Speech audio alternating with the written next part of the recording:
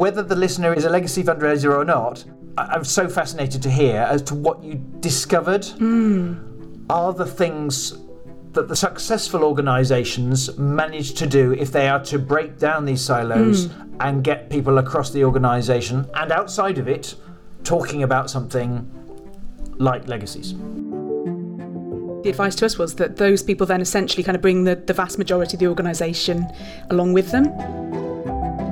If you think it through and you get both the concept and the tone right, then the number of people who think it was a mere gimmick are relatively few, and the number of people who are really pleased you did it tend to be high. Yeah, and I suppose we think about those wow moments for our donors, but not necessarily for our colleagues.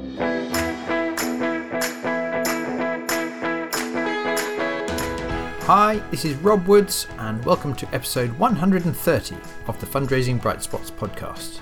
This is the show for anyone who works in fundraising, looking for ideas and maybe a little dose of inspiration to help you raise more money and really enjoy your job.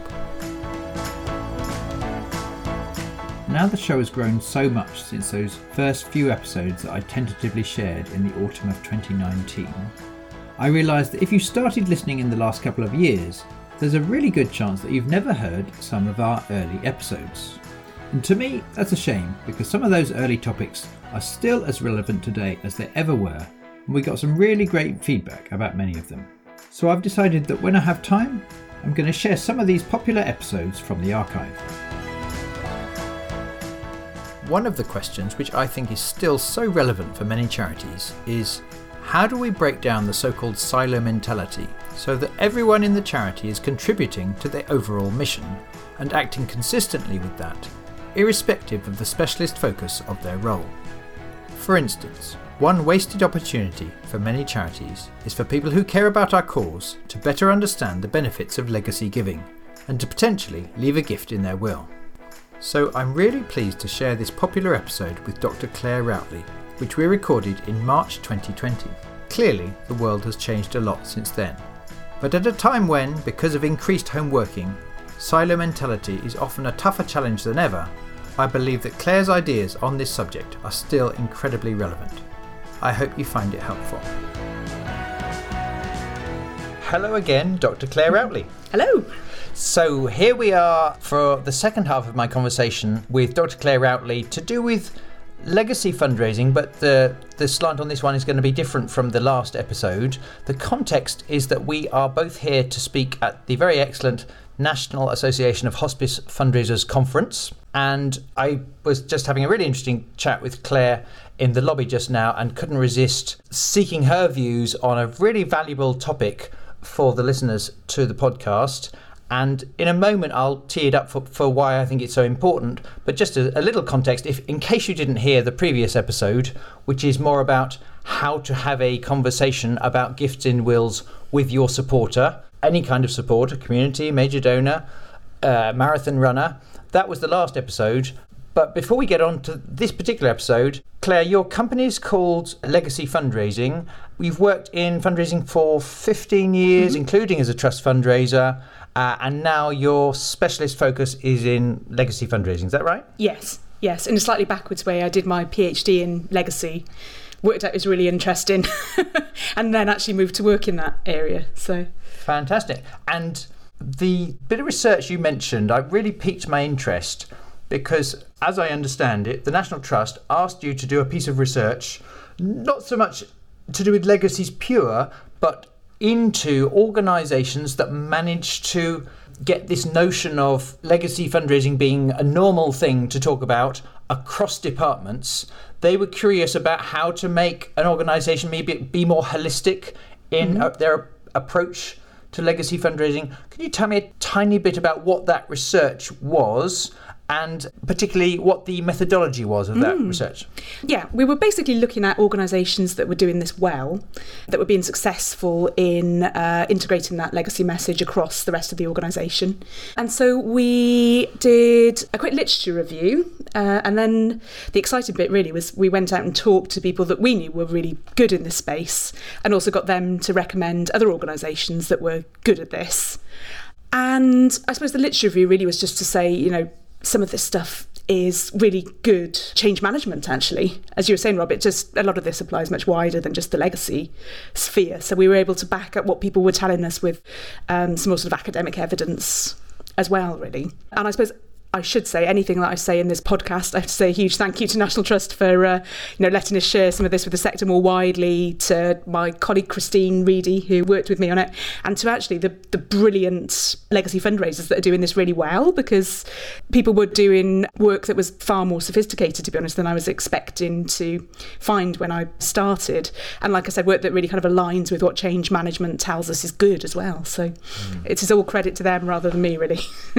And if the listener works in a fairly small organisation and there's only 3 of you in an office, maybe this is not a massive deal, because you really, I hope all 3 of you are driven primarily by the overall outcome we're trying to make for our beneficiaries, and therefore how finances and successful fundraising can achieve that. So it may not feel hard that we need to be talking to each other, and the overall goal of more satisfied supporters and therefore more long-term and generous supporters who might help in several different ways, both as a major donor and leaving a gift in their will, that all might feel fairly easy if you're in a smaller organisation, or it might not. But my experience is in medium-sized and large organisations, the truth is it's much harder than most people think it will be to help people think bigger picture rather than just focusing on what they thought their job was to do, which is to raise major gifts or bring in corporate partnerships or get people running the marathons or get legacies.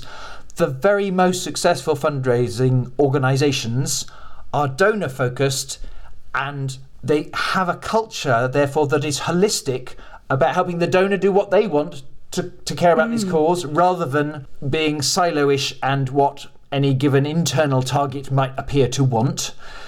So I think whether the listener is a legacy fundraiser or not, I'm so fascinated to hear as to what you discovered are the things that the successful organisations manage to do if they are to break down these silos and get people across the organisation and outside of it talking about something like legacies.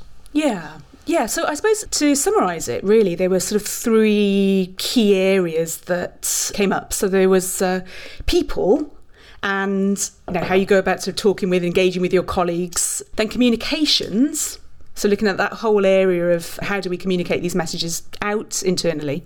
I mean, obviously those 2 are interrelated to a high degree, but they were 2 sort of clear themes, I suppose. And then the final one was around sort of measurement and how you actually measure effectively what's happening within, obviously for this study, legacies particularly, and how well it's been integrated. Fantastic. So do you want to jump into that first theme of people and tell me about an organisation or 2 that you discovered was doing this pretty well, and some of the tactics that you really liked that they were using? Well, at the core of it really was having somebody who was sort of leading on this project. I suppose was probably the legacy fundraiser, but who was really passionate about this stuff. So I loved, actually one person said to me that internally they call him Dan the legacy man, because whenever there's a team meeting or he bumps into you in the kitchen, he's there sort of really bigging up legacies, telling little stories.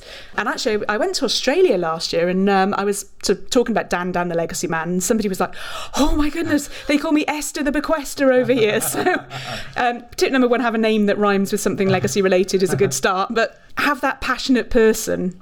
And I suppose have the courage to admit if it's not you, if you are the legacy lead, but you find it really difficult to go and sort of engage with your colleagues or big it up, whatever it might be, find that passionate person that's going to lead on this internal engagement project for you. Great tip. So it is true that in personality-wise, some people find it much more enticing and enjoyable to be endlessly out and about in the corridors and having chats, doing small talk. And if that's not you, but your organisation really needs to get legacies on the map, then it's fine for it not to be you, but who else could play that role on your behalf? Thinking that through sounds like a good tip.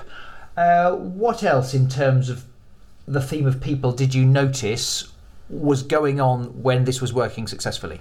So the people that were very good at this were then basically saying, well, who are the the champions internally, so your sort of wider core group, really.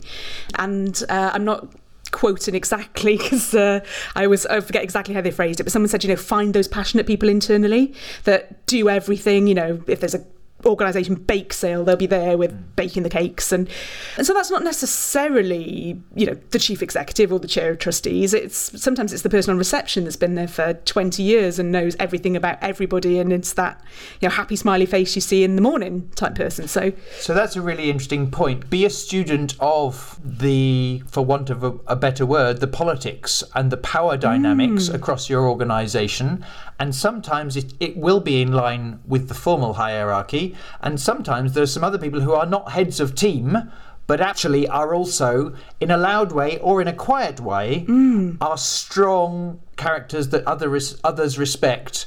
And you're saying when organisations were good at this, they found the right champions and talked to them one-to-one, help them understand, meet their objections and help them understand what it was we were asking you to do. And then the more formal cultural change efforts succeeded because people were on side and people who had influence were on side. Yeah, they essentially, the advice to us was that those people then essentially kind of bring the vast majority of the organisation along with them. And what was interesting, not everybody, but some people were sort of formally appointing these people as champions. So one organisation would have some formal recognition, give them a mug as legacy champion. And they said they really appreciated that, actually, that sort of that internal recognition. But, not everybody. Sometimes that was a looser, more informal structure. All of that said, I'd love to move on to theme number 2 that you mentioned, which is broadly ways of communicating the fact that you would love people across the organisation to understand what legacies are and be able to do their bit in this area. Couple of things you noticed that were done well in this area, both sort of conventional and obvious things, and also maybe there's some standout things that you thought, well, of course that worked. You could hardly ignore that. Yeah. So in terms of sort of the standard things, including legacy in induction was quite good. So, right from the entry into the organisation, people were socialised into understanding that this was an important income stream, that it doesn't come from the legacy fairy, but it's actually fundraised and, an important part of these relationships that they hold. So having it there from sort of day one, or at least the first week, is great. Legacy training, again, the idea of giving people, and I'm paraphrasing from the wonderful Stephen George here, but tools and confidence around legacy conversations so that, you're breaking down some of those worries or barriers that they have. But I think the really fun thing that we talked to people about was legacy awareness weeks. So a lot of people were aligned with, the Remember Charities Awareness Week, which happens in September, which is sort of external facing. A lot of people were taking that and thinking about how do I use this as an internal engagement opportunity. Some people were having their week or sometimes even their month, a different time of year, but it sort of makes sense, I think, to align with when the sector generally has been a bit more noisy around this. So having some sort of internal awareness period, focus period. And again, people were doing lots of interesting things there. So taking over the internal intranet, sending around quizzes, chocolate on desks. Quizzes about legacies or quizzes about... Yeah, all the fun things about, unusual wills or sometimes, unusual gifts that the organisation had. So much kind of interesting meat there in legacy. This wasn't this study, but someone mentioned at one of the IOF's legacy special interest groups recently, which I thought was amazing. They did a story. I'm trying to think it was a Twitter story or using Slack or one of those sorts of things. So they had a short, few paragraph long story with a bit of a legacy theme, and they sort of dotted the different sentences of this story around the organisation. So whoever had sentence 1 had to find it and put it up, and then whoever had sentence 2 had to kind of then go on and add to the story. And she said it just became like everyone was, I suppose it was that period, I think it might have been coming up to Christmas, and when it's slightly kind of, people are kind of looking for a bit of fun, aren't they, at that time. And people got really engaged in this story. Love that. So you've got one piece of the jigsaw. Yeah. And it means very little until you have to go and find someone else, and you're, as a tip, that's a brilliant metaphor. Such a good idea, wasn't it? And again, all of this being other people's ideas that I'm, stealing for future use. But she said, people got really excited, and it got to a point there was a bit of a sort of hold up. So it was like, who's got sentence 6?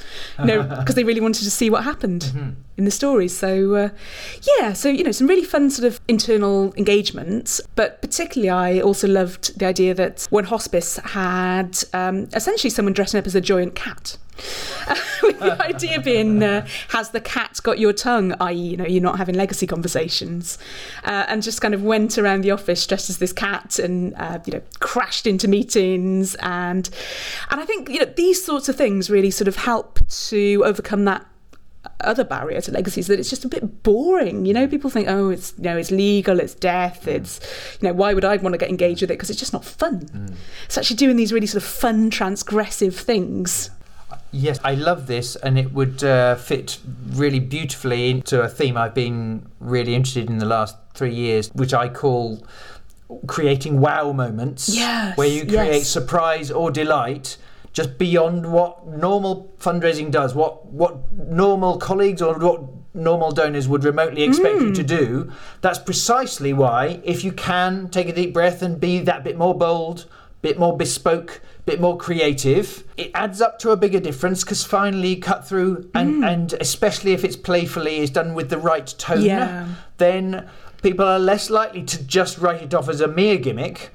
If your tone is right, and there's something about the hook, about something about the reason for doing this particular fun, different treatment that is more noticeable, that does in due course make sense to the overall message you've got, the main story you're trying to get across, whatever you're trying to promote within your organisation, our experience is far better to take that risk and cut through than take the risk of just sending round more emails and doing another dull 5 minutes in some team meetings, saying all the things that people expected you to say. Now, you can get it wrong. You can do this tactic and it just be pure gimmick, and there's no substance to it. You don't explain why you did it.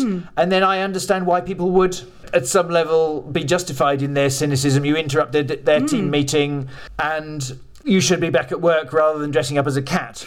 But my view is, if you think it through and you get both the concept and the tone right, then the number of people who think it was a mere gimmick are relatively few, and the number of people who are really pleased you did it tend to be high.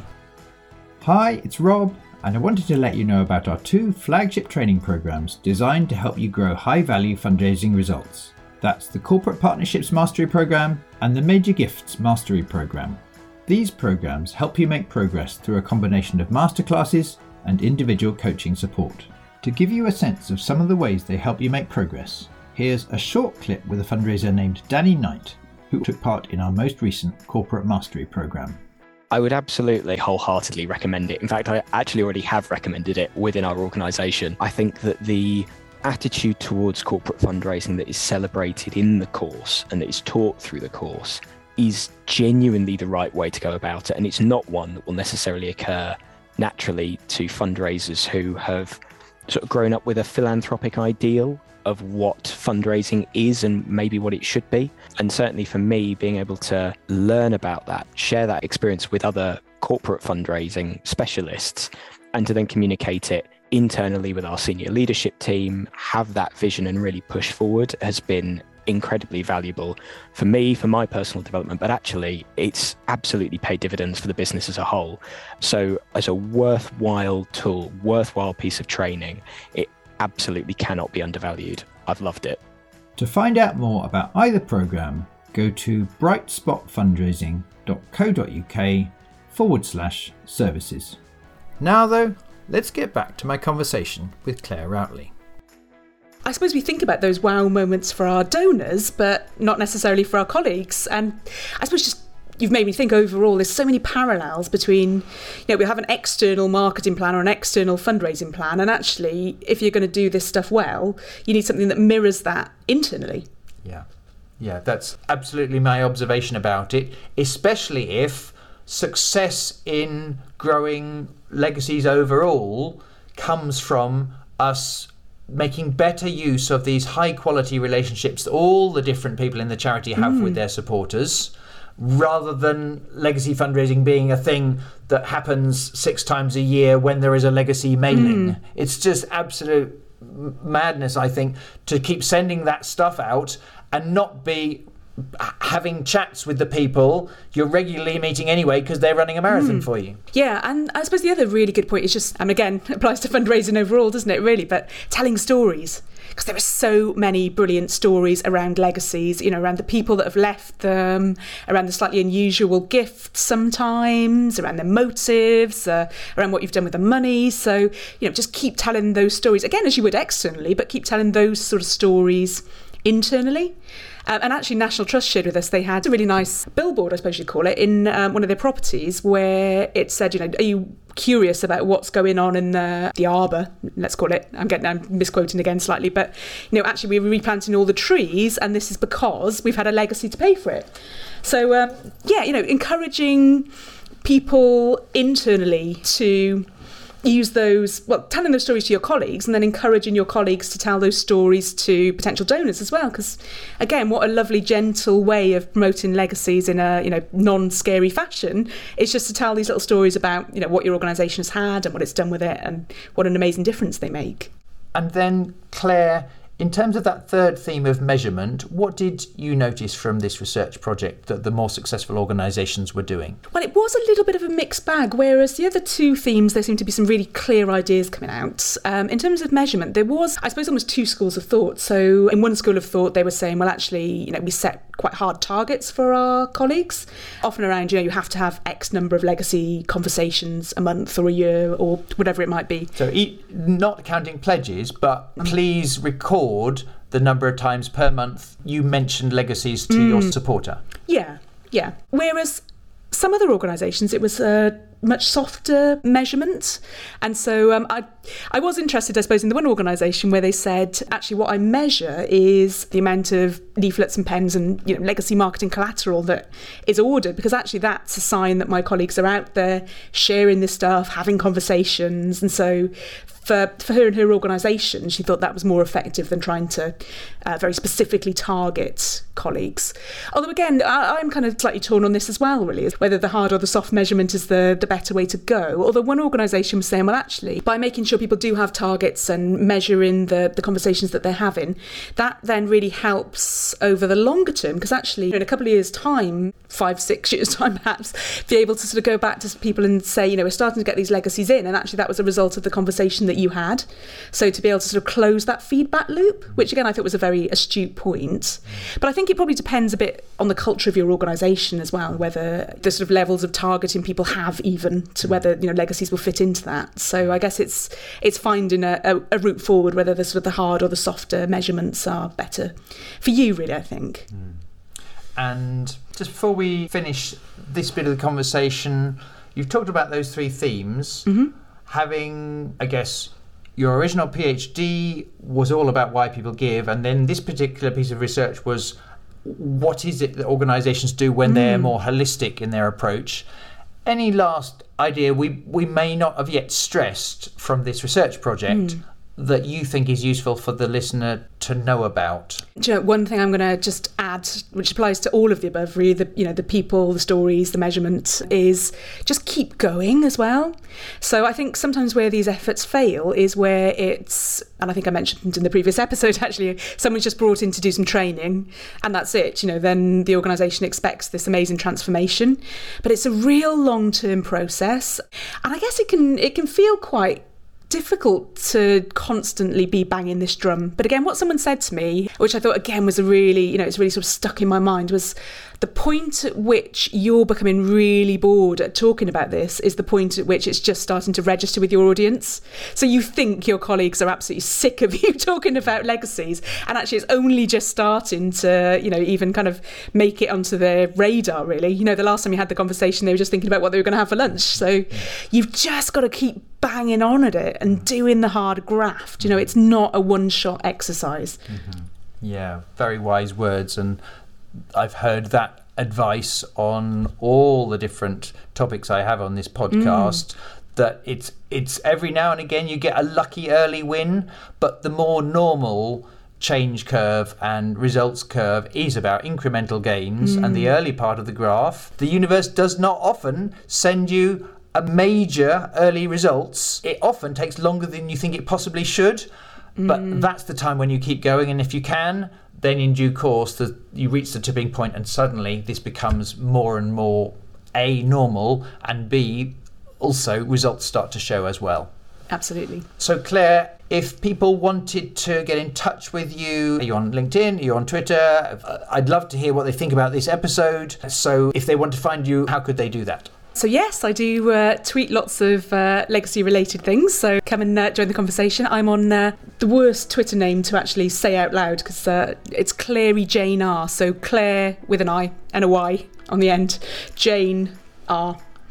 Fantastic. So we would love to hear what you think about this. Do get in touch. We'll get back to you. Claire, if people want your advice, what's your website? Oh yes, legacyfundraising.co.uk. Fantastic.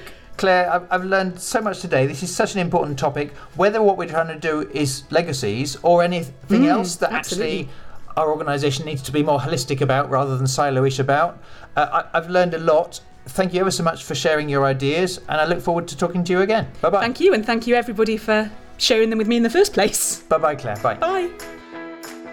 So there you go. I hope you found Claire's insights useful. As usual, on the blog and podcast section of my Bright Spot Fundraising website, I'll put a summary of the key ideas and a transcript of the interview, as well as a link to the excellent book Legacy and In-Memory Fundraising, which Claire co-edited with Sebastian Wilberforce. If you're interested in other ideas to do with legacies, then as well as checking out Claire's website, I recommend you have a listen to episode 28 of this podcast, which is also with Claire, about how to have a conversation with a charity supporter about legacy giving. And if you like the podcast, please remember to subscribe today, and it would be fantastic if you could share it on with your colleagues, or just take a moment to leave a kind review wherever you get your podcasts, which really helps other fundraisers to find this free resource. If you want to get in touch, we're both on LinkedIn and on Twitter. Claire is at Clary Jane R with a capital J and a capital R, and I am at Woods_Rob. Finally, thank you so much for listening today. And until the next time, good luck with all your fundraising efforts.